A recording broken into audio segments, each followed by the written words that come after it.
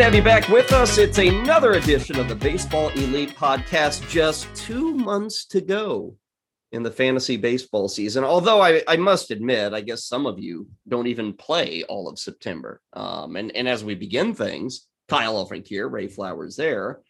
Ray, what do you find? I mean, you spend a lot more time with the public out there. Do you find that a lot of people are kind of finishing their playoffs by, I don't know, mid-September, early September? I've never been in a league with playoffs. I really haven't. Right. So I've always played up until the end of the fantasy baseball season. But what do you find that a lot of people are doing nowadays? Yeah, I think fantasy playoffs are stupid. We've talked about that. I think head-to-head is stupid for baseball, but thank God I've never been in a league like that. Woo! Yeah, I'd be yelling at you, the league. I just think that the season's not meant to be played in 7-week segments. And, you know, when Marco Gonzalez is more important than Max Scherzer because of a matchup just stupid. So, but I've heard from people that, yeah, you're totally right, that there are a lot of people that view the last week of any sport. Usually it's football we deal with, right? But in baseball, I've heard a lot of people that do end it early. Yes. Yeah. And I've encouraged, and I threw out polls. I've done this at Baseball Guys on Twitter this year and said, well, would you play 2-week playoffs? And I think people are open to all kinds of changes, but I don't know if they're open to playing the last week of the season, Gal. Yeah. And it's kind of crazy because, you know, we just had the trading deadline, roughly speaking, a little over a week ago. And there are some teams out there, and this is no mystery, Ray, but you know, like Washington has a pretty lousy lineup. The Cubs have a pretty lousy lineup. Pittsburgh still has a lousy lineup. Texas isn't much of anything. Minnesota isn't much of anything. And that doesn't even include the teams like, you know, Arizona, Colorado, Baltimore, who've been bad all season. Miami, you know, we now have like 8 to 10 offenses where in a fantasy league, you can like target these offenses and find some streamers. Mm-hmm. I think the streaming pool, it's a dangerous pool to be in because so many times you go on the waiver wire, the guys available are the lousy pitchers, but we now have a good third of the league that I would argue, Ray, they're either bad teams or really bad offenses, which makes for a little more of a choice when you're looking for streamers on the pitching side for the remainder of the year. Yeah. And by the way, we're not expanding rosters in September like we're used to either. It only goes up, like 2 players. So in the old days, the argument people would make for not having the full season is, oh, these rookies, and it's not how the game's played right now. So, but yeah, you're right about the streaming option. We continue to get guys, you know, coming in and out of rotations because of all the health issues that everyone's dealing with. We're going to start seeing a lot. And I've been predicting this, and I know we've talked about it a lot. We're going to see a lot of guys start getting shut down or having starts limited or 2 starters going in 1 game. We're going to see a lot of that because the innings pitch situation. And then on the other side, as you noted, the idea that there are offenses we can target now, it's absolutely the case. And, you know, when you are playing the streaming game, when you are looking at matchups, you focus, of course, on the pitcher and where they're at and all of that. But one of the huge components is the opponent. And it's starting to open up in a manner that the haves and the have-nots are becoming pretty significant when we talk about offensive production. There is still ground that can be made up. So if you're hurting on the pitching side, maybe you can make up some of that ground if you're targeting these lackadaisical offenses. Let us get to, as usual, the starting 9. These are the 9 topics that we're going to focus on in this edition of the Baseball Elite Podcast, just like a batting order. We go 1 through 9. Leading off today, I don't know if I'm going to still have a podcast after I state this, but has Zach Wheeler been better than Jake DeGrom this year? That's going to lead us off. In the 2 spot, talk about another guy who may be better than Jake DeGrom this year, a player profile of Walker Buehler. We will keep the pitching theme going in the 3 hole. Chris Sale is back. Going to be making his debut a few days from now. What to expect from him down the stretch. Get you some news and notes in the cleanup spot. We got a lot of guys coming back. We have other guys getting injured, so we'll give you the update there.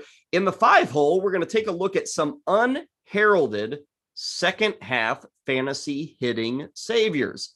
We're a month post All-Star break. Who are some guys that we don't talk a ton about? We don't think of them as superstars, but for the last month, they've kind of been superstars. We'll take a look at some waiver wire wins and additions from the SiriusXM Host League in the 6 hole. As usual, we'll check in on Rob Povia's weekly planner highlights. That, of course, can be found at fantasyguru.com. And then in the 8 hole random reference, in the 9 spot, the stamp of approval. That is where we are going 1 through 9. Ray, let us begin at the top of the lineup. starting with pitching. In fact, first three hitters, if you will, going to be all about pitching. Zach Wheeler, huge effort on Sunday in a big game, in a huge series against the Mets. The Phillies are finally kind of rolling. It's been a mess all season with that team. They win one, they lose one, they win two, they lose two. They've been like 500 all season long. But now they're starting to heat up, and they get a huge effort from Zach Wheeler yesterday against the Mets. Complete game shutout for Wheeler, utterly dominant. Might be his best outing of the year, but Ray, he's had a lot of good outings. And I started to think to myself, Wheeler is taking the ball every 5 days, which is something that cannot be said for the Mets ace. Boy, it would have been nice to have Jake DeGrom pitch in this series for the Mets, but he, of course, is unavailable. And I looked it up, Ray, and it's not just Wheeler. There are some other guys. Because of the time that DeGrom has missed, and will miss, there's more to come. Ray, these other guys who are pitching every day, like a Wheeler, these guys are now actually out-earning Jake DeGrom. These guys, I know their raw numbers may not be to the level of Jake DeGrom, but the simple fact that they're showing up every 5 days, we now have Jake DeGrom slipping in the overall rankings amongst pitchers. We do. And it's interesting because it's not just the fantasy game where they're like neck and neck guys. If you look at Fangraphs WAR as an example, Wheeler's ahead. And it's not close. It's 5.6 to 4.9. And DeGrom, in fact, is slightly behind Corbin Burns too. So even if you pull back and you're not looking at 5x5 fantasy categories, if you're looking at just, WAR, the number that everyone yells and throws in my face whenever I say someone's better than someone else they don't agree with. Zach Wheeler's number one in the National League. And so, if you look at it right now, he's thrown more than 50% more innings. Yeah, he's got 64 more innings than Jake DeGrom. And that's going to, again, DeGrom's not close to returning, Ray. That's going to be here in like 2 weeks. It's going to be 80 more innings than Jake DeGrom. It will be. And, right now it's 156 to 92. I think that, if we get a good finish for DeGrom, we probably get 5 starts. 6 innings, maybe, right? Maybe. So 30 more innings. Yeah, you're right. It's going to be a massive gap. And, that not only does it allow Wheeler to pile up strikeouts and get victories, it just creates a scenario where his ratios are frankly as important or more important than a guy who was one of the best ever. And, DeGrom is not a middle reliever per se, but if he ends the season with 110, 20 innings, something like that, that's not a starting pitcher. That's like an awesome Josh Hader year, like a really like out of this world Josh Hader year. But does anybody make the argument to draft Josh Hader in the first round? They don't. But Jake DeGrom will just be a really awesome version of Josh Hader without the saves, but with the other things, he'll look like a super Josh Hader at the end of the year. Yeah. And if we pull back and take it a little bit broader picture too, I know last year was COVID and everything. So I get it. But as of right now, if you add the innings he threw last year and this year together, he doesn't have enough innings to qualify for the ERA title this year. 160 innings in 2 years. So let's, again, come back and say he throws 20, 5 innings, whatever it is, 185 innings in 2 years. In 2 years. So then we have to start worrying next year about, well, even if his arm is okay, is this the start of a little bit of a slide here? He's 33 years old. He had injury. He had 6 different issues this season. Is this a scenario where they're going to say he's fine? He's going to go out there next year. He's going to, throw 3 games in spring. He's going to look great. And then the 4th spring, he tears his elbow and he's Tommy John surgery. For as great as he has been and as dynamic as he was this season, I don't remember a guy where we're going to have more questions heading into the following season about his value. Yeah. And to, again, compare with Wheeler, because again, people are going to say, oh, but DeGrom's ERA is so much better. And okay, let's go through the categories. Neither guy is going to have saves this year. Okay, so that's a wash. The wins, Wheeler now has 10. DeGrom is going to be really lucky to get to 10, I think. Yeah. Maybe not really lucky, but lucky if he gets to 10. Maybe Wheeler gets, I'll go on the low end, 3 more victories the rest of the year. So the wins are going to go to Wheeler. That'll be a win for him. Okay, what about the ERA? First, let's start with Ks, because that's a raw number. Right now, DeGrom has 146. That's out of this world in 92 innings, 146. But the other guy has 181. And again, most of us want raw numbers. We want the strikeouts. So right there is a very easy one to point to. When a guy's not pitching as good as he is, it's easy for Zach Wheeler to now blow away Jake DeGrom in strikeouts. The guy's got 40 more strikeouts. And again, by the time DeGrom's back, he may have 60 more strikeouts than Jake DeGrom. Then, Ray, it's the ratios. Mm-hmm. And, DeGrom has out of this world ratios. He's smoking Wheeler in ERA, smoking Wheeler in WHIP. But again, when Jake DeGrom is doing his 1.08 ERA in 92 innings, that has an effect, absolutely. But the 2.42 ERA of Wheeler in 156 innings, that's almost like Wheeler's got like a 1.8 ERA now compared to DeGrom. And on the WHIP side, it's like Wheeler's got a 0.7 WHIP and DeGrom's sitting at 0.55. It's a win, I guess, for DeGrom. But as we get each successive game with more and more innings for Wheeler and a lack of innings for DeGrom, if Wheeler can keep up some of these numbers, Ray, he will surpass the impact of Jake DeGrom in fantasy baseball. Yeah, if DeGrom, and I'll just use rough numbers for the sake of the podcast. Let's say DeGrom throws 100 innings this year. And let's say your team throws 1,400 innings. Is a 14th of your team? Like that's, versus a 7th of your team, if he's throwing 200 innings, it's a massive difference. And it's not just what Kyle said that matters, because people are going to hear that and be like, oh, Kyle, you're full of it. Here's the second problem with going against what Kyle said. Is anyone taking let's say you have 9 pitching spots, right? Jacob DeGrom is out. Is anyone taking zeros in Jacob DeGrom's spot? No one's doing that. Okay. Who do you fill into that spot? Brad Keller. Do you put Brad Keller, Chris Bubik, Marco Gonzalez, Ryan Yarbrough? Do you? Because when you lose a starting pitcher, I don't think most people are going to run to the waiver wire and add, Patton, right? Or Sewald. They're going to go grab a starting pitcher because they need innings. So it's not, and that's I think the fallacy of this. Straight up, you can make the argument that DeGrom, fine, whatever, but it's not straight up. It's the slot in your staff. You're getting 32 starts out of Wheeler. You're getting these numbers. You're getting 32 starts out of DeGrom. Plus, it's not going to match Wheeler. I'd be shocked if it did. Mm-hmm. And when you have a healthy pitcher like Wheeler, that spot is now going maybe to a hitter that's helping you out. Maybe it's going to a reliever that's helping you out. If you have DeGrom, you don't have DeGrom, obviously. But like Ray just said, what's the replacement for you? And that answer is different. If you're in a 10-team league, maybe you can survive. Maybe you're doing just fine. 12 teams, 14, 15, that's a struggle because anybody who's looked at pitching, it's a battle. Now, Ray, I got to ask Wheeler in particular. Mm-hmm.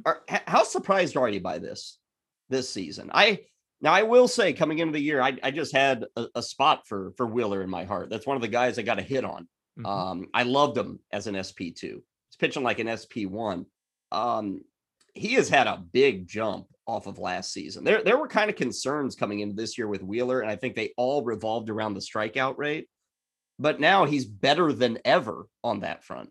Yeah, and you know me, I tend to take, in maybe sometimes in this case, like in this case it works, sometimes maybe it doesn't, but I tend to take the long approach. And I look at 65 innings from some guy last year, and I say that's just not the story, right? I'm not going to judge a guy completely if he's got a track record, if he's had success, which Wheeler has. So, you go in there and you dive into the numbers and you say, okay, what happened last year with the strikeouts? And you say to yourself, okay, the numbers were down. They were, but there were still hints that the numbers would come back. Now, come back is different than go to a new and higher level. And so Wheeler has done the double. He's had things normalize, which I expected them to, but then he's also elevated to that next level. He's got the best first pitch strike rate of his career, the best swinging strike rate of his career, the best CSW of his career. So basically we had a rebound from last season's unlikely to continue dip, which was expected, but then that next level, and it's not shocking he went to the next level because he's a very good major league pitcher, but it's shocking to look at the difference compared to last season because the raw strikeout total, if you're looking at like the K per 9 rate with DeGrom last year, simply didn't tell the full story. And let's say Wheeler wins the Cy Young. Let's say he has a great push here, leads the Phillies into the playoffs. People might think that with the amount of time we've spent on Zach Wheeler here and how we've been celebrating him, that, let's say Wheeler ends up as the best fantasy baseball pitcher we have this year. Let the record show that will not mean that Ray and I will say he's a first round pick next year. And Ray, that goes to the overarching theme. Zach Wheeler having a hell of a year. Jake DeGrom, hell of a year. Walker Buehler, who we're going to talk about in a second, hell of a year. I don't care what these guys do this year. I'm not drafting them in the first round. I'm just not taking that pitcher in the first. Well, I shouldn't say I won't. There's a possibility, depending in what league, there are setups. But for the most part, Ray, these great pitchers, awesome. Congratulations on a great season. That's not going to make me fall in love with you going into the next season and make you a first round pick. No, if you look at WAR, just as an example, so I was talking about it earlier, here are guys that are in the top 10 in WAR. Zach Wheeler's number 1. Corbin Burns, everyone liked. No one thought he'd be number 2. Carlos Rodon is number 4. Nathan Eovaldi is number 8. Herman Marquez is 9. Kevin Gausman is 10.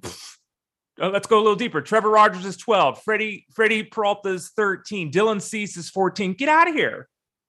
The people that are spending all of their draft capital on starting pitchers at the beginning of the season are just doing it wrong, and the data supports it. Yeah. Unless they have Walker Buehler, Ray, then they're going to make that argument. That's a little different. Well, yeah, but this year, the guys we thought that Walker Buehler, I told you. Yeah.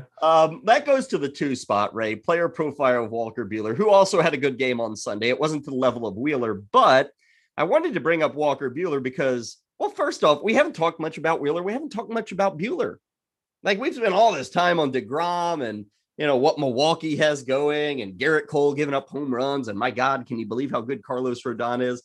And I feel like Buehler and Wheeler have kind of been overlooked. So coming off of Sunday's efforts, it's very easy to do the podcast here and give them some love. And as I've done in previous podcasts here at Baseball Elite, I've thrown out the value of the pitchers courtesy of Razzball. And, I was talking about DeGrom. Hey, DeGrom's still the second most, valuable pitcher right now. $30.30, but that used to be up around like $49. So that number has really crashed because he's not pitching. It's going to continue to go down. He's number 2. Wheeler is second, 27.7. So Wheeler still has ground to make up. But again, with him playing and DeGrom not, that ground's going to be made up. Number 1, Ray, is Walker Buehler. Just about a dime more profitable, or I should say valuable, than Jake DeGrom. DeGrom's at 30.3. Buehler's at 30.4. So let's give a little love to Walker Buehler. Let's give a little player profile here. We talked about Zach Wheeler, kind of different this year, better than ever in certain categories.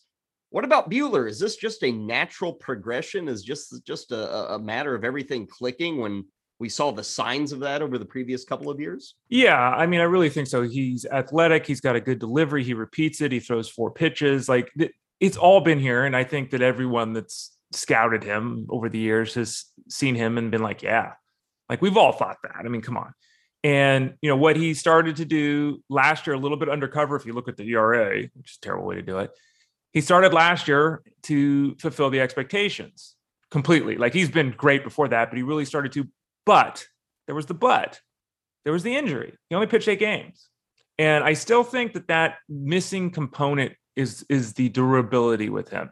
Because if you look at the performance since the start of last season, we got 180 innings, 185, whatever the hell it is, basically, right? His whip is 0.94. Like, I mean, and you look at his career, his batting average against in his career is barely 200. Like, guys don't hit him.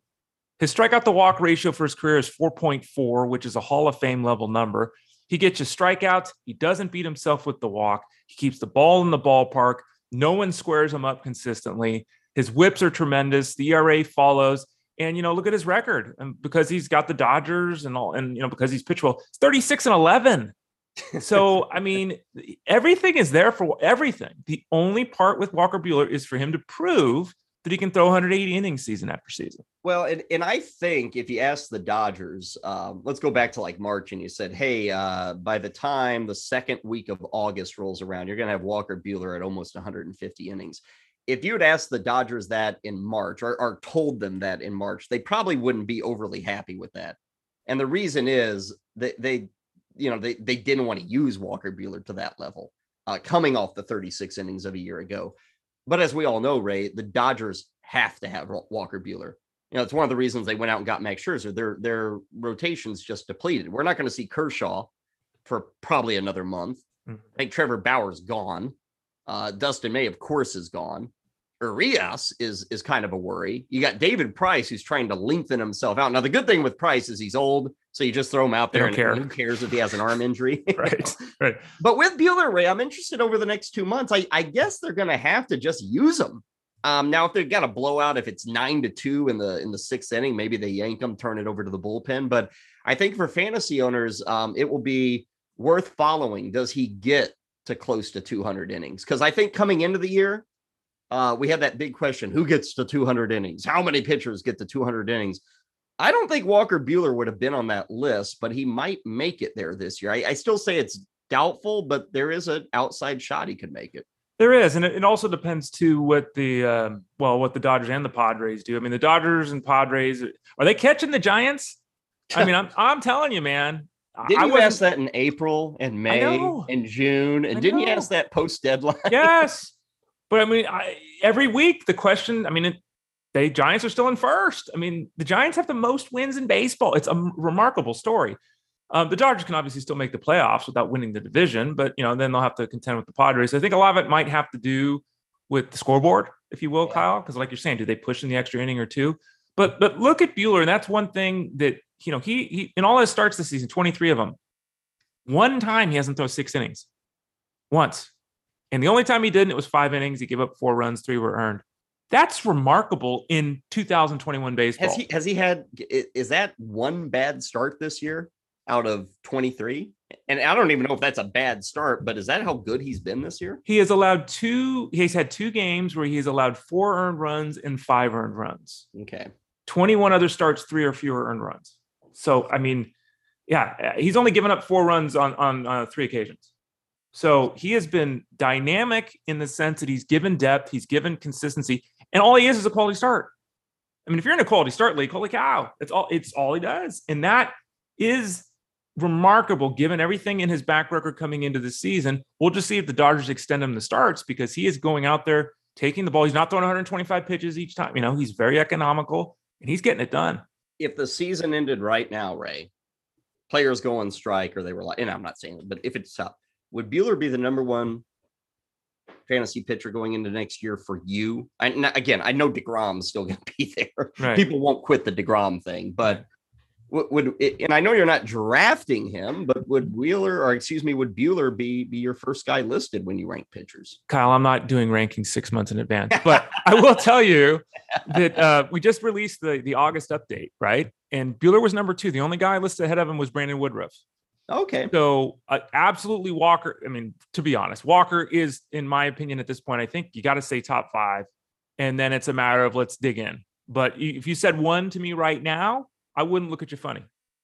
Walker Buehler, 12 victories now. That's 5 more than DeGrom. And he also has, about 55 more innings than Jake DeGrom. And he's actually qualified for the ERA title. So he's your league leader right now in the National League at 2-1-3, 12-2 is that record. And Ray brought up the record. I mean, my goodness, 14-4 in 2019. This is just Buehler's record. And then 12-2 this year, 26-6. And then throw the victory in last year, 27-6 over the last 3 years as a 1-loss record. That's just asinine for Walker Buehler.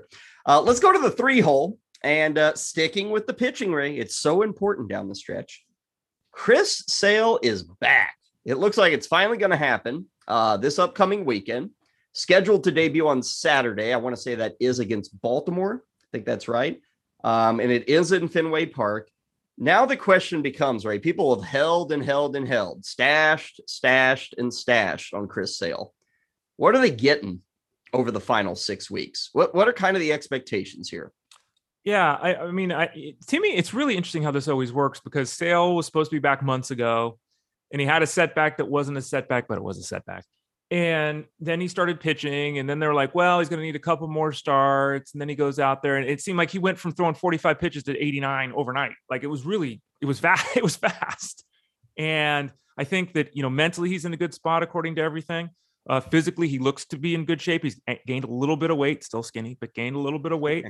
He's talked about changing his lifestyle up. He's sleeping more. He's eating better. And his arm has looked good. He's throwing mid to high 90s. The velocity's there. The slider, obviously, you can't just look at the results in the minor leagues, because those 20-year-old kids have no chance. Let's be honest. There's no chance they could hit Chris Sale if he's 90% of who he is. So I think now the question is, how refined is he? Is he able to spot those pitches? Is he off by a couple inches? Because that couple inch difference is the difference between being Chris Sale and Ryan Yarbrough. I keep using names like that. They're not the same, but you get the point. That's a fine line. But again, the velocity's back. The Red Sox have been very cautious with the recovery. I think that it's fair to think that he can throw 5 innings right out the chute. That seems to be kind of what their goal is. But of course, if he goes out there and he throws, 68 pitches in the first 3 innings, they might pull him from the game. I was looking at their schedule, Ray, and obviously this debut, which is scheduled for Saturday against Baltimore, that's a lineup you want to take a shot at. His next start would be against Texas. That's a lineup you want to take a shot at. Mm-hmm. His start after that would be against Cleveland. Again, you want to take a shot at it. Probably Cleveland again. He may get Tampa, but probably Cleveland again. There's a chance he gets Seattle down the stretch. So, hey, I'm playing with a lot of numbers here. But what I'm getting at, Ray, is like the matchup set up for Chris Sale to be good. I'm not going to say domination because he has not thrown a major league pitch since 2019. Now, I was out on the idea of stashing Chris Sale. And the reason is, Ray, we've seen it. Injuries are happening. Do you have enough IL spots? Can you really hold on to him? Here we are in August. So you've had to survive more than 4 months of stashing this guy. To me, as a fantasy owner, let it just be said, there is no guesswork here. You roll him out. I don't care who the opponents are. I don't care if he's pitching at Toronto or at Yankee Stadium. If you've held on to this guy, use him. But you go in with the understanding that if he has long innings, especially early, like let's say he has to throw 30 pitches in the second inning, I don't know, Ray, if he gets very deep into that game. I know they want him to go 5 or 6 innings, and he's built up for that. But it's not always the raw pitch total. It's sometimes, how are those early innings going? Are they challenging you? Are they forcing you to throw a ton of pitches in that single solitary inning? That's something where Chris Sale could be yanked, whereas another guy of his ilk would not be yanked at this point in the season. So the innings could really fluctuate for Sale. The Red Sox want him at 6. We want him at 6. But there could be times where he just throws too many pitches early on, and maybe he's out after 4 despite being in the lead. Absolutely. Yeah, that's a totally fair way to look at it. And I think it's the correct way to look at it. And, this return could be, let's just face it this way. No one is, I don't think, did anyone add Chris Sale this weekend? Like, he's on someone's roster, right? Yeah, like, it's already had him for at least a month, even if he were out there and available. Right. So it's not like anyone burned their I don't assume anyone went out and burned, 58% of their budget to add this guy, right? You added him smartly and stashed him and all that kind of stuff. So even if he's just okay, I don't think many people are going to get burned in terms of the investment, but we need to look at him as, not being okay, right? We don't want him just to go out there and be a guy that throws some passable innings. We want him to be someone that we can, look at and think that guy's got a chance to be Robbie Ray or Freddie Peralta or whatever it is. I wouldn't anticipate that being the case because he is still coming back from Tommy John surgery. He did still have the delay coming back, and it's just not fair to expect him to be peak Chris Sale. Is it fair to expect him to, be, let's say, 75, 80% of the previous guy? I think that's pretty fair. And if he is that guy, he's damn well usable. I mean, there's still not that many guys in baseball that have an ERA at 2.8 that strike out 12 guys per 9 innings. You know what I mean? So I think that there's cautious optimism that he'll be able to throw enough innings to go deep enough into games to get some victories, to have those ratios that impress. And as you laid out, the schedule might be helpful for him doing that. And if you missed it, Martin Perez is the guy that lost his spot with Sale coming back. So Perez is going to the bullpen. I don't think that really matters to anybody. Hopefully. Right now, Red Sox starting pitchers averaging just barely over 5 innings a start, which, you go back 20 years ago and you say, oh my God, that's the worst pitching staff in baseball. Not anymore, when you're getting, but they have needed a lot of innings from their bullpens. So hopefully they can get Sale back to 6 and he can kind of take over there. If you missed it over the weekend, the Red Sox are sliding in the playoffs right now. They're 4 games back at Toronto. They've been in first pretty well all season long, but it started last weekend with Toronto sweeping them out of town, and it's kind of gotten a little weaker for the Red Sox. In fact, I mean, the Yankees are only 2.5 back of Boston. Toronto is only 3 back of Boston. Ray, there's a chance this Red Sox team could totally miss the playoffs, which is kind of head-scratching when you consider that all year long, we've kind of said They were the Giants of the American League. Right. That's how good they were playing and how surprisingly well they were playing. But now they're kind of fighting for their playoff lives with this slump. They are, and you and I joked about this previously. Martin Perez and Garrett Richards have been a part of that pitching staff all season, and I'm sorry, but that just doesn't work. And they're leaning on Nick Pivetta, who's had a decent enough effort, but this has been a lot like the Giants in that they've pieced this thing together and kind of made it work more effectively than they should have. Their pitching is not good. That starting pitching rotation is flat out not good.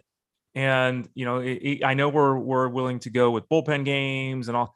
They've done a remarkable job of piecing this together to give themselves a chance. But as you said, it's getting tight, and we'll see how the last couple months of the season go. They do indeed need Chris Sale. Again, Saturday looks to be the return engagement for Chris Sale. And if you've been holding on all year, congratulations. You've made it to the finish line, which is actually the starting line of Chris Sale in 2021. Let's move to the 4th spot in our starting 9 here, and let's get you some news and notes. And we follow with a couple of other returns this week. Looks like Luis Robert is going to be back with the White Sox. In fact, Monday, he's set to be returning to this team. And then in St. Louis, Jack Flaherty is expected back midweek. We haven't seen Flaherty for, I guess, 2.5 months, but he's finally going to be back for the Cardinals. And Robert, of course, Ray, we've missed him since early April. Good to see both these stars returning this week. Absolutely. And, just like Chris Sale, they could be players with, dynamic skills that inject such a huge boost to their fantasy squads. And let's just hope that it happens. I mean, Flaherty's situation, that oblique injury just lasted forever, and the Robert situation was one that we thought his season might be over. And both he and Eloy Jimenez, I got some good water there in Chicago. Both those guys beat back estimates while we're still waiting for Mike Trout to get over a muscle pull. Good point. Yeah, right. So but yeah, both those guys. I mean, Robert, brings that dynamic nature, his skill set. Obviously, there's a little bit of hesitancy with his running because of the hip, but they don't clear him if they don't believe he's physically okay. And Flaherty, we're just talking about pitching. That's all we've been talking about. Flaherty can be a huge booster the rest of the way, so you don't have to run to the waiver wire and grab Sammy Long this week or whoever. You know what I mean? Those kind of pitchers that Martin Perez. Oh my God, he's getting a start. He can be someone that you just, set it and forget it. And we have seen in the past dominance for him. Let's hope that he's stretched out enough and that he's capable, because he was last time out, he only threw like 3 1/3 innings, 3 2/3 innings. I don't know if he's up to 90, 100 pitches kind of scenario, but it's still difficult not to put him out there because people are in need of pitching. Yeah, he had that limited innings outing because he threw so many pitches. They wanted to get him to 80. Unfortunately, he got to 80 in the 4th inning. Which again kind of reminds us what we were talking about with Chris Sale, is these guys are going to be at least protected a bit in the early going before they are totally turned loose. And I do want to point out the White Sox, since we brought up the Red Sox and the Giants. Kudos to them, Ray. Oh, I mean, Yasmani Grandal's been hurt. Nick Madrigal has now been traded, pretty well out for the season. Mancada's been back and forth, mostly down this year. They were playing Billy Hamilton at one point. They're playing Adam Eaton. Yermin Mercedes is down in the minor leagues. They got all these injuries. Robert, Jimenez, and yet there they are. And I'm not going to say, they're running away with the AL Central. Can you believe it? But kudos to them, Ray. This has not been an easy role with the White Sox, but they're 20 games over 500. Despite all these guys missing in action and even some other guys having rather ordinary seasons this year. Yeah, honestly, they've already won the AL Central. They're 10 games up on everyone, if not more. It would take a catastrophic failure for them not to win their division. And they are another team, and it's great. There's so many of these storylines in baseball, and we've just, you listed them. We've been talking about it. So many storylines where teams have overcome, teams have come out of nowhere. This is great for the sport. There's problems with baseball and all that, but the storylines there's some really good stuff, and the White Sox personify that. They've got the oldest manager in the world. They're using some of the youngest players in the game. As you noted, they're in and out. Guys show up for 3 weeks, then they get hurt, then someone else steps up. It's a hallmark of a championship level team. And we all sat here, especially in the fantasy world, when we started seeing these pieces go down, and we're like, oh man, because it's crushing our fantasy squads. And you have to think it crushes the White Sox. They held their head above water. They're getting healthy again. And, they're just going to hope that they can finish on a high note so that when they move into the playoffs, they're in a good spot. But it's, kudos to that entire organization. And I'll say this, maybe Tony La Russa is not an idiot after all. Yeah. Pitching's been huge for them. Lance Lynn, Rodon, those guys have just been giant for him. It certainly covers up some of the warts with the offense. But again, Luis Robert back. Jimenez has looked pretty good since his return. So that team is kind of trending upward at the right time. Now, of course, when you welcome guys back, like Robert and Flaherty, unfortunately, we have guys leaving. Anthony Rizzo on the COVID list. Kyle Schwarber has suffered a setback. So if you're waiting on Schwarber, you're not going to see him for some time. Gleyber Torres dealing with a thumb injury. That could knock him out for the season, depending on the MRI. But the biggie, Ray, and the one we're kind of all waiting on as we enter a new week is Juan Soto, who is still a question mark as we sit here and record on a Monday morning. Didn't really play all weekend with a knee injury. And considering what the Nationals have right now and where they're at in the standings, if there's any concern with Soto, I don't know about a shutdown, but it could be a lengthy IL stint, maybe more so than if this had happened in April with him. Yeah, and it's tough. I mean, I'm setting my lineups here on Monday morning before we record the podcast, and I got multiple players where I'm looking at, and it's just like, what do you do? Like, oh my gosh, like we got this issue here that we're talking about with Juan Soto. Do I play Steven Duggar this week? I mean, it's like, you don't want to take a zero if you have a lineup where you set your, lineup once and let it, that's it for the week. And Soto's case is one where, the team gave up this year, right or wrong. That's what happened. And you're totally right. He is the franchise now. And so if there's any concern that this is going to lead to anything, the stay is, 3 or 4 days. And then why not put him on the injured list, right? So it's very conceivable that he doesn't play this week. We don't know. But I think that if you are a Soto owner, you have to give serious consideration to going in a different direction this week, and then keep those fingers crossed that this team doesn't do something really crazy and say, oh, we're going to give them a month and a half off. I haven't heard that mentioned, and I don't think it's fair to really suggest that might happen. But at the same time, it could. Yeah, they're finished. They're done. There's nothing for them to play for. They've traded Scherzer. They've traded Turner. They got rid of Gomes and Harrison, all these guys. They're 9 back in the NL East. They're 3 teams between them in first place. They're out of the wild card. Like, there's nothing. You're right, Ray. It hasn't been noted, but I'm just throwing out the fact that if I'm Washington, and this is like, let's say it's a strained knee ligament or something. And again, we don't know. We're waiting on results, but I know he hasn't played the last 3 days, and there's got to be at least the thought. And Soto is not going to want to say this, but the Nationals may say this. Why risk it? And maybe it isn't a shutdown, but maybe it's for certain IL stint. And maybe instead of 10 days, it's 20 days just to allow full recovery. And for us in the fantasy game, it's bonkers. As bad as the Nationals are, Ray, we still want Juan Soto. Yeah, of course. Yeah. He's still a guy that's important to the fantasy bottom line. We'll just have to see if we're going to get him for this month of August. One other thing on the news and notes, Adley Rauschman promoted to AAA by the Orioles. Top catching prospect in baseball, really one of the top prospects in all of baseball, no matter the position. Ray, are we going to get to see him in September? No. I've read multiple articles on The Athletic, at MLB.com, quoting front office people and stuff. They seemingly have zero desire to do that. And they've had a plan all along. And their plan all along, from all the quotes I've seen, was that he was never going to see the big leagues this year. But it just wasn't going to happen. They looked at last year and he didn't play a full season, and they wanted to do this. They've been very methodical with this. And I think part of it is being methodical. And I think part of it's being cheap. Let's be honest, because there's no one that watches Rauschman and thinks he can't play in the majors right now. Now, again, we've seen Jared Kelenic get called up and just get destroyed. We saw Joe Adele get called up last year and get destroyed. So I'm not going to say they're making the wrong decision, but I at this point in time, I'd be shocked based upon everything I've seen and based upon the financial component here with Rauschman. He's got an OBP of 390 at AA, slugging over 500. 61 runs, 55 ribbies, 18 homers. It's from a catcher, and that's an 80 games. So he's owned AA. We'll see what he does at AAA. And fast forward to next spring, Ray. I guess he'll be our new Kelenic going into next season. Mm-hmm. He probably won't make the team out of spring training to maintain control, and then we'll probably get him promoted in late April, early May by the Orioles. Very possible. Yep. Yeah. So we'll see on Rauschman, and he'll be a guy that people will be drafting, I bet, as a top 12 catcher going into next season. Let's go to the 5 spot. And Ray, I thought we'd give a shout out to some hitters who have performed really well in the last month. And I chose the last month because it's pretty well post All-Star break. I was looking at some numbers, and again, these are not guys you think of, and you say to yourself, oh man, I am so lucky that I've had these guys on my fantasy team. They have just kind of carried me. And the names I'm mentioning here are like Josh Harrison, now of the A's, has been absolutely good for the last month. Kyle Farmer with the Reds, Jonathan India with the Reds, Jorge Polanco, Yamar Candelario. I mean, Ray, all these guys have been on the waiver wire at some point this year. Maybe not Polanco, but most of these guys, and I'm not saying, oh, they've just been good. Ray, these guys have been great in the last month or so, and playing almost every single game.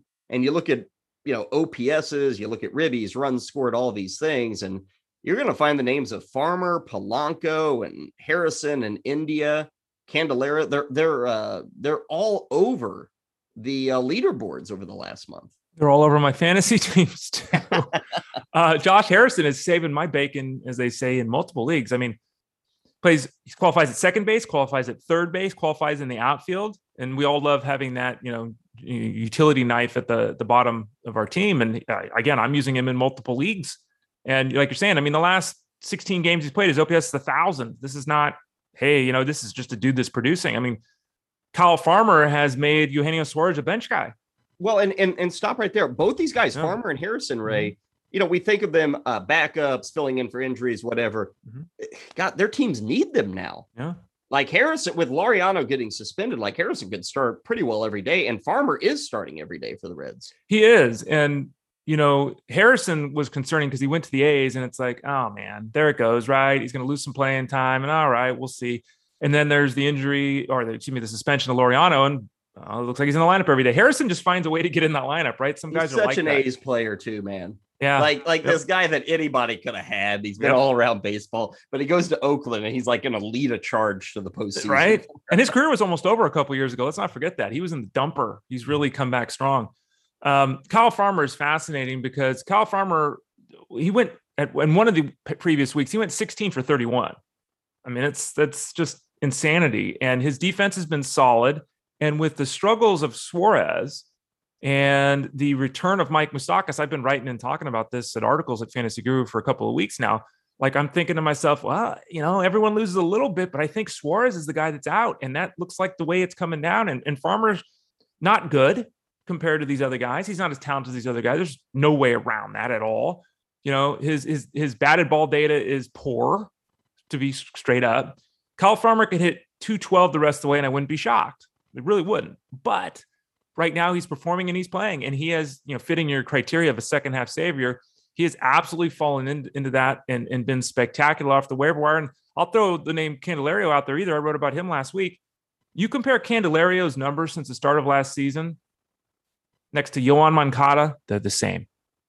That's how good he has been and how disappointing Moncada's been. And Ray, back to Suarez, I was just looking at some ADP from way back when over at the NFBC, and like Suarez was 61st off the board. Like, you can almost say you can drop him right now, depending on your roster. I mean, the guy, there's just not enough there with Suarez, and playing time could be disappearing. Gleyber Torres was 58th. I mentioned the thumb injury. Yep. People might be dropping him this week. Steven Strasburg, 65. He's already been dropped. Castanura, 66. He's been dropped. Michael Conforto. I mean, I guess you'll hold on to Conforto. He's still playing, but he's had a bad year. That was a rough spot there in the late 50s, early 60s in our fantasy drafts this season. So don't take your 5th round pick next year. That's the moral of the story. Or just make sure that you take Josh Hader. Okay. Or yeah. Chapman instead. There you go. This is really disappointing for Torres too, who I have in multiple leagues because I did expect a bounce back that has not occurred. The last 3 weeks, he's stolen 6 bases and he's hitting over 300. Yeah. Now he's got the thumb injury. Yeah. 10 for his last 24 the last week. He was tearing it up and then the thumb injury. So I've actually had to, and this is again, Monday, early, 8:40 in the morning on Pacific Coast. I removed him from my lineups this week because we're hearing reports that they think this might be significant with his thumb injury, which is too bad because he was finally hitting. Hey, speaking of stolen bases and kind of unheralded, and this guy, well, we fight it every year. We have to convince people he's good, but Starling Marte, my man, 12 stolen bases since the All-Star break. 12. Nobody else in baseball has more than 6. And Ray, I mean, my God, if he were for some crazy reason to have 20 post All-Star break steals, I mean, Starling Marte would lift people up in that category, maybe 3 or 4 positions, considering how close stolen bases can be. Marte, who has been a fantasy star for years, has never been better. Never been better than this. And it's remarkable that it's not a story that I'm hearing more frequently noted, because, I mean, if you take his performance and you give him 150 games, he's scoring 120 runs, he's stealing 60 bases, and he's hitting 320. Like, why is no one talking about it? Like, I'm shocked, because for years people are like, Starling Marte. He's going to go over 30 steals in half a season of work here. It's been fantastic. He's been a difference maker, and he has been, let's rewind the clock, he has been Adalberto Mondesi with 60 points of batting average. This is what he's done this year, that based upon the expectations on draft day. And everyone had to have Mondesi. They're fighting over themselves to make him a top 25 pick. And again, I don't hear anyone about Marte. It's just weird to me. Well, he's 32 and not 22, which is one of the reasons you don't hear anything. And he's actually been good and productive at the big league level.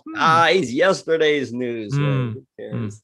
Let's move to the 6th spot in our starting 9. Every Monday, we like to check in on the SiriusXM Host League. Ray and I are both a part of it, and see what the bidding. And I got to say, the bidding was done yesterday, and I don't have much money. So there were a lot of guys I would have liked to maybe take a bid on or go after, but I couldn't really get involved. But there were names that were won yesterday. We were just talking about Josh Harrison. He went for $21. I think that was the high cost of anybody. I know you got Abraham Toro for 12. I actually bid on him, but I think I was around 7. I just don't have any money. So I was kind of getting a cheap buy there, or trying to get a cheap You have no buy. money. You have like $12 left. Yeah. Well, I did get Rafael Ortega for some stolen bases. So I think with the Cubbies leadoff guy, I was happy to get that. But some other notables, Ray, like you got Tanner Houck for $6. Could see a good deal of him down the stretch. Luis Patino went for $6. And I think it was it Howard Bender that got Clippard, Colomé, Floro, and Fleming? I think that might have been it. Maybe you can double check. But no, that was Schuster. Okay, Ted Schuster. Got all 4 of those relievers for $38. And, that's just taking a shot on some saves. Floro could get them in Miami. Colomé could be back in the graces in Minnesota. Chad Green went for $3 here. We could see some Chad Green save opportunities. So there are still some quote unquote closers that you might be able to make a run on down the stretch here. Yeah, this is a 12-team league. So there's some options here, but I'm just going to say it. I'm disappointed in some of these owners in this league, because they're not trying. They've stopped. They've just not at this point. I mean, because I'm with you. It's like, I'm looking at this and I'm down in money. You have $12 out of 1,000 left. I have 94. So we're both getting down to the point where we have to be very cautious, because we still have months left in the season. We can't, blow it. Anthony Aniano's at 0. Howard Bender's down to 9. Rick Campbell's at 14. So a lot of us have been aggressive, but then there's other people with $300, $400, $500. And it's not just that, they're just not bidding. And so I wish people would stay more involved. I'm glad for our sake that they're not. It gives us opportunities here, but I think some of the price points are way lower than they really should have been. But it's about filling need. Like Ortega was second on my list. Again, you picked him up in here. He was second on my list. I had Toro first because of the way my roster worked out. Like, would I have loved to have Ortega? Absolutely. If I had more money at this point, even though I don't believe him to be able to continue what he's doing now. Yeah, I don't think he's that good, but he's going to lead off for the Cubs. And I that stolen bases in that league are pretty close. Yeah. And I also could use some runs. So like that was my whole bid, trying to get a guy who could get me some runs and steals. He fit for my team. If you're already first place in runs, second in steals, you probably don't need him. But for me, Ray, he totally fit, because I think if he were to have a good final 6 weeks or just a decent, I could maybe get some help in the runs scored and stolen bases category that would really adjust my standings in those categories. Yeah. And I looked at my team. Alex Bregman is still on the shelf. He's supposed to be back this week, but I'm still without him. Brendan Rodgers hurt his hand. He had that ball hit him there. So it's like, I just needed a guy to play in the infield. So that's why I went with Toro instead of Ortega, but it was the same thought process you had. We're plugging holes. And we'll see. I mean, it's one of those things that, I got to finish in front of Ted Schuster, because I made fun of him earlier, and he's ahead of me right now. I still think I got a good squad here, but it's, injuries, and we're battling here, and we'll try to make it happen. But there was a lot of action. It just was a lot of low level bidding. How about of those relievers selected? Who's going to have the most saves you think, over the final 6 weeks. And again, all these guys it's a 12-team league again. Yep. But you look at the relievers, especially Chad Green, Clippard, Colome, Floro. Mm-hmm. Who comes out with the most saves? Well, I'll tell you this. Let me write the Closer Grid article on Monday, which I'm going to do after this podcast. I'll let you know.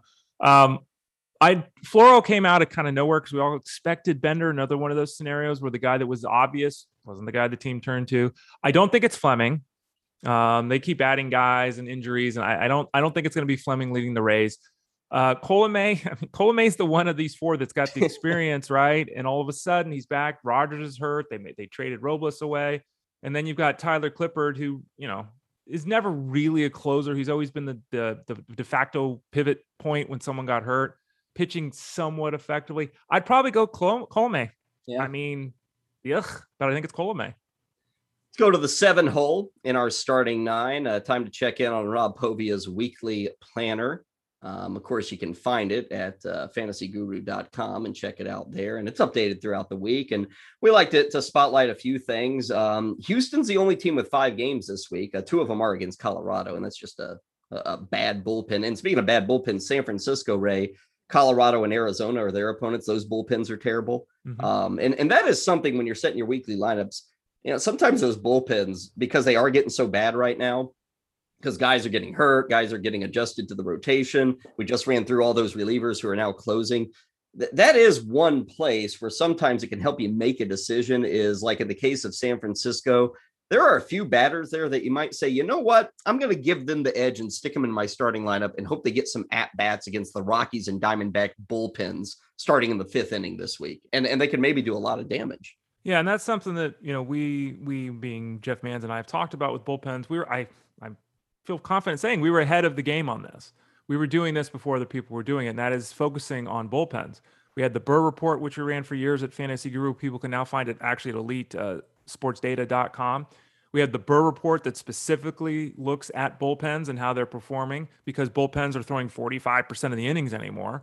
So we've got the Burr Report at elitesportsdata.com. We also have the Smash Score over at elitesportsdata.com. That takes into account not just the starting pitcher for the day, but also the bullpen for the day. We've also got a lot of data there in terms of bullpen usage and all that. And, so that's elitesportsdata.com. It's important, and it's way more important than people have given it credit for traditionally. Now, at the old days when guys were throwing 7 or 8 innings, and then it was Dennis Eckersley coming in, you knew what it was. But now, like I said, 45% of the innings and potentially more down the stretch because of the way teams are going to utilize their bullpens. You got to know what those bullpen strengths and weaknesses are. Rob always provides streaming options. And this goes back to the beginning of the show. We were talking about possible streamers, and 3 names that he listed in this piece. One, Steven Brault as a possible option. Let's see, Brault against St. Louis and Milwaukee. I think he's got 2 starts this week, right? Or he's planned to. Mm-hmm. Luis Patino at Boston, at Minnesota. And then there's even a Joe Ross single start here against the Mets. Ray, Steven Brault against the Cardinals and Brewers. Would you do it? I guess it's a 2-start week, so you have to think about them. But is that too chancy for you against those teams? We got a couple of people in the chat room that are always asking questions like this every week. And I'm always like, it's like, if you're in a head-to-head setup, you have, and this is again going back to the start, why I don't like that setup as much. You have to play not just your player, not just his matchup, but you have to play your opponent. And if your opponent's going to have 4 more starts than you this week, you got to consider it. I read Vlad's article and I was looking at it, and I'm glad he pointed it out, but there's no way I'm touching him. I'm not doing it. And again, that's me. In certain scenarios, people will have to make the other decision. I just would, be biting my fingernails if I made that choice. This week, a couple of notable things on the ballparks and such. Milwaukee, gotta like this, going to Wrigley and also Pittsburgh. So that's matchup and ballparks there. And then this week, I think it's is it Thursday is the Field of Dreams game. The White Sox and the Yankees. If nothing else, I know it doesn't have much fantasy impact, but if nothing else, Ray, that'll be fun, won't it? White Sox and Yankees playing in the cornfield. Yeah. And their uniforms, they were in the old school uniforms. Saw that. I actually didn't watch the gold medal baseball game from the Olympics, so I'm going to watch that this morning. And then I'll watch the Field of Dream game. So it's not just going to be a regular week of baseball for me. I'm going to get some highlights in that Field of Dreams game. I'm looking forward to it, Kyle. Yeah, and good for baseball. That should be enjoyable to watch. And again, the Yankees are fighting for their lives, trying to make the postseason. Chicago, just trying to keep everybody healthy and make the postseason. So that should be a lot of fun. Let's go to the 8 spot in our starting 9. Time now for the weekly random reference. We click the random pages over at baseballreference.com and we just see what we get and we see where it leads us. The only rule we have is it's got to be during the fantasy baseball era, which 1980 to present is kind of what we go with. Here's a Reds Giants box score from 1941. Ooh. That's not going to work. Orioles Brewers from 1973. That's not going to work. Let's see. Ed Blake does not work. Wow. Oh my gosh, Ray. This is the longest we've ever gone. Give me something. Well, I guess this counts. Man, you talk about random. The player known as Tim Scott. Look it up, Ray. Go through the memory banks. I'm not going to look it up. The memory banks aren't helping much. Look at that mustache. Literally nothing but a relief pitcher. Literally. Ray, it's hard to last 7 years in baseball. Tim Scott, 1991 through 97. 7 years in baseball and throw 276 games. So he was actually used for a few years. He didn't make a single start. Which, in a 1-2 year off, okay, that you're a reliever. But seriously, Ray, 276 games, and not once was he brought up as an emergency starter. San Diego, Montreal. Hey, he made it to the Giants at one point, and then Colorado. This is as random as a random reference gets. But think of this, because this was back when he was drafted in 1981. That was the heyday of the Dodgers, every year having Rookie of the Year. Right? Like every time they called the rookie up, he was Rookie of the Year. They were known for that. And the Dodgers not only bombed on Tim Scott, but look at this. You know who was taking the pick before him in the draft? No. Al Leiter. You know who was taking 4 picks before him in the draft? Tom Glavine. So they were so close, Kyle. So close. They had no choice because, again, those players were taken, so they couldn't have drafted them. They could have gone and taken Robert Souza, who never threw an inning in the big leagues, but it's just a reminder that even though one of the best organizations in baseball drafted a guy, and to be fair, he was in the big leagues for 7 years, off and on. He didn't do a hell of a lot. Yeah, that's a funny looking draft, that round 2. Also in round 2, I guess the Cubs got Greg Maddux that year. Look at that. Yep, pick 31. Yeah, Maddux and Glavine in the same draft. Now the Cubs got Maddux and the Braves got Glavine. Obviously, they became teammates. Al Leiter, and there's Tim Scott. There you go. Tim Scott. Hey, he made the majors and ended up with a career 1.9 WAR. I'd take it.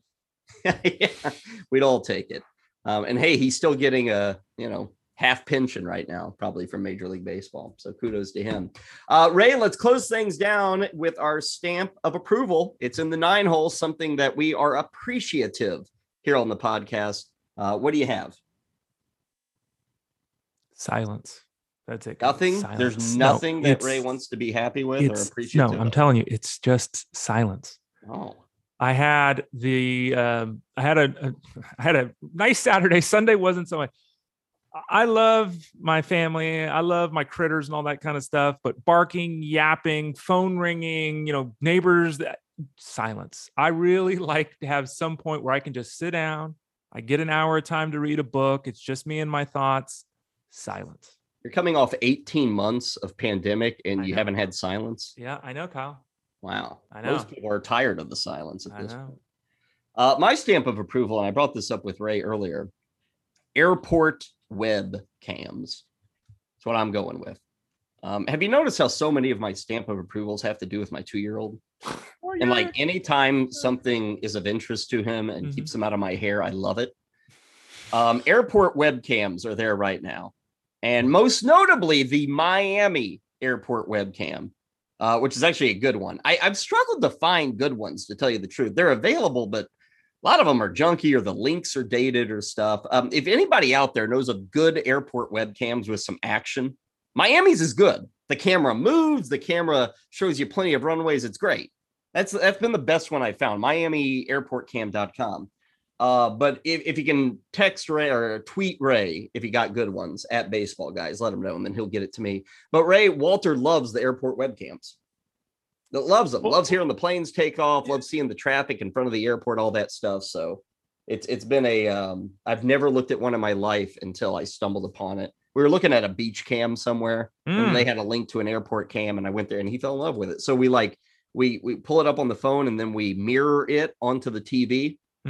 So he can watch it on the big screen. And it's not like he stares at it, but it's great background noise. And when we hear a plane, he'll look up, and it's great. It's fabulous. He's into the airplanes, and that is a way to grow that love of the airplane. And by the way, that's you kind of saying you like silence too. And does he like sharks? Because the Monterey Bay Aquarium has a wonderful shark cam. Maybe I can send you a link to that. Oh, okay. And are they have big sharks? Yeah, no, yeah. There's some of them 6-8 feet long. Yeah. They've got a kelp cam for the kelp forest. They've got, I think, an otter cam. I'll send you some links, Kyle. I don't know. Maybe you can try those out. It's not airport animals. He's into animals. He likes rhinos and elephants right now. So if you got any webcams for that, okay.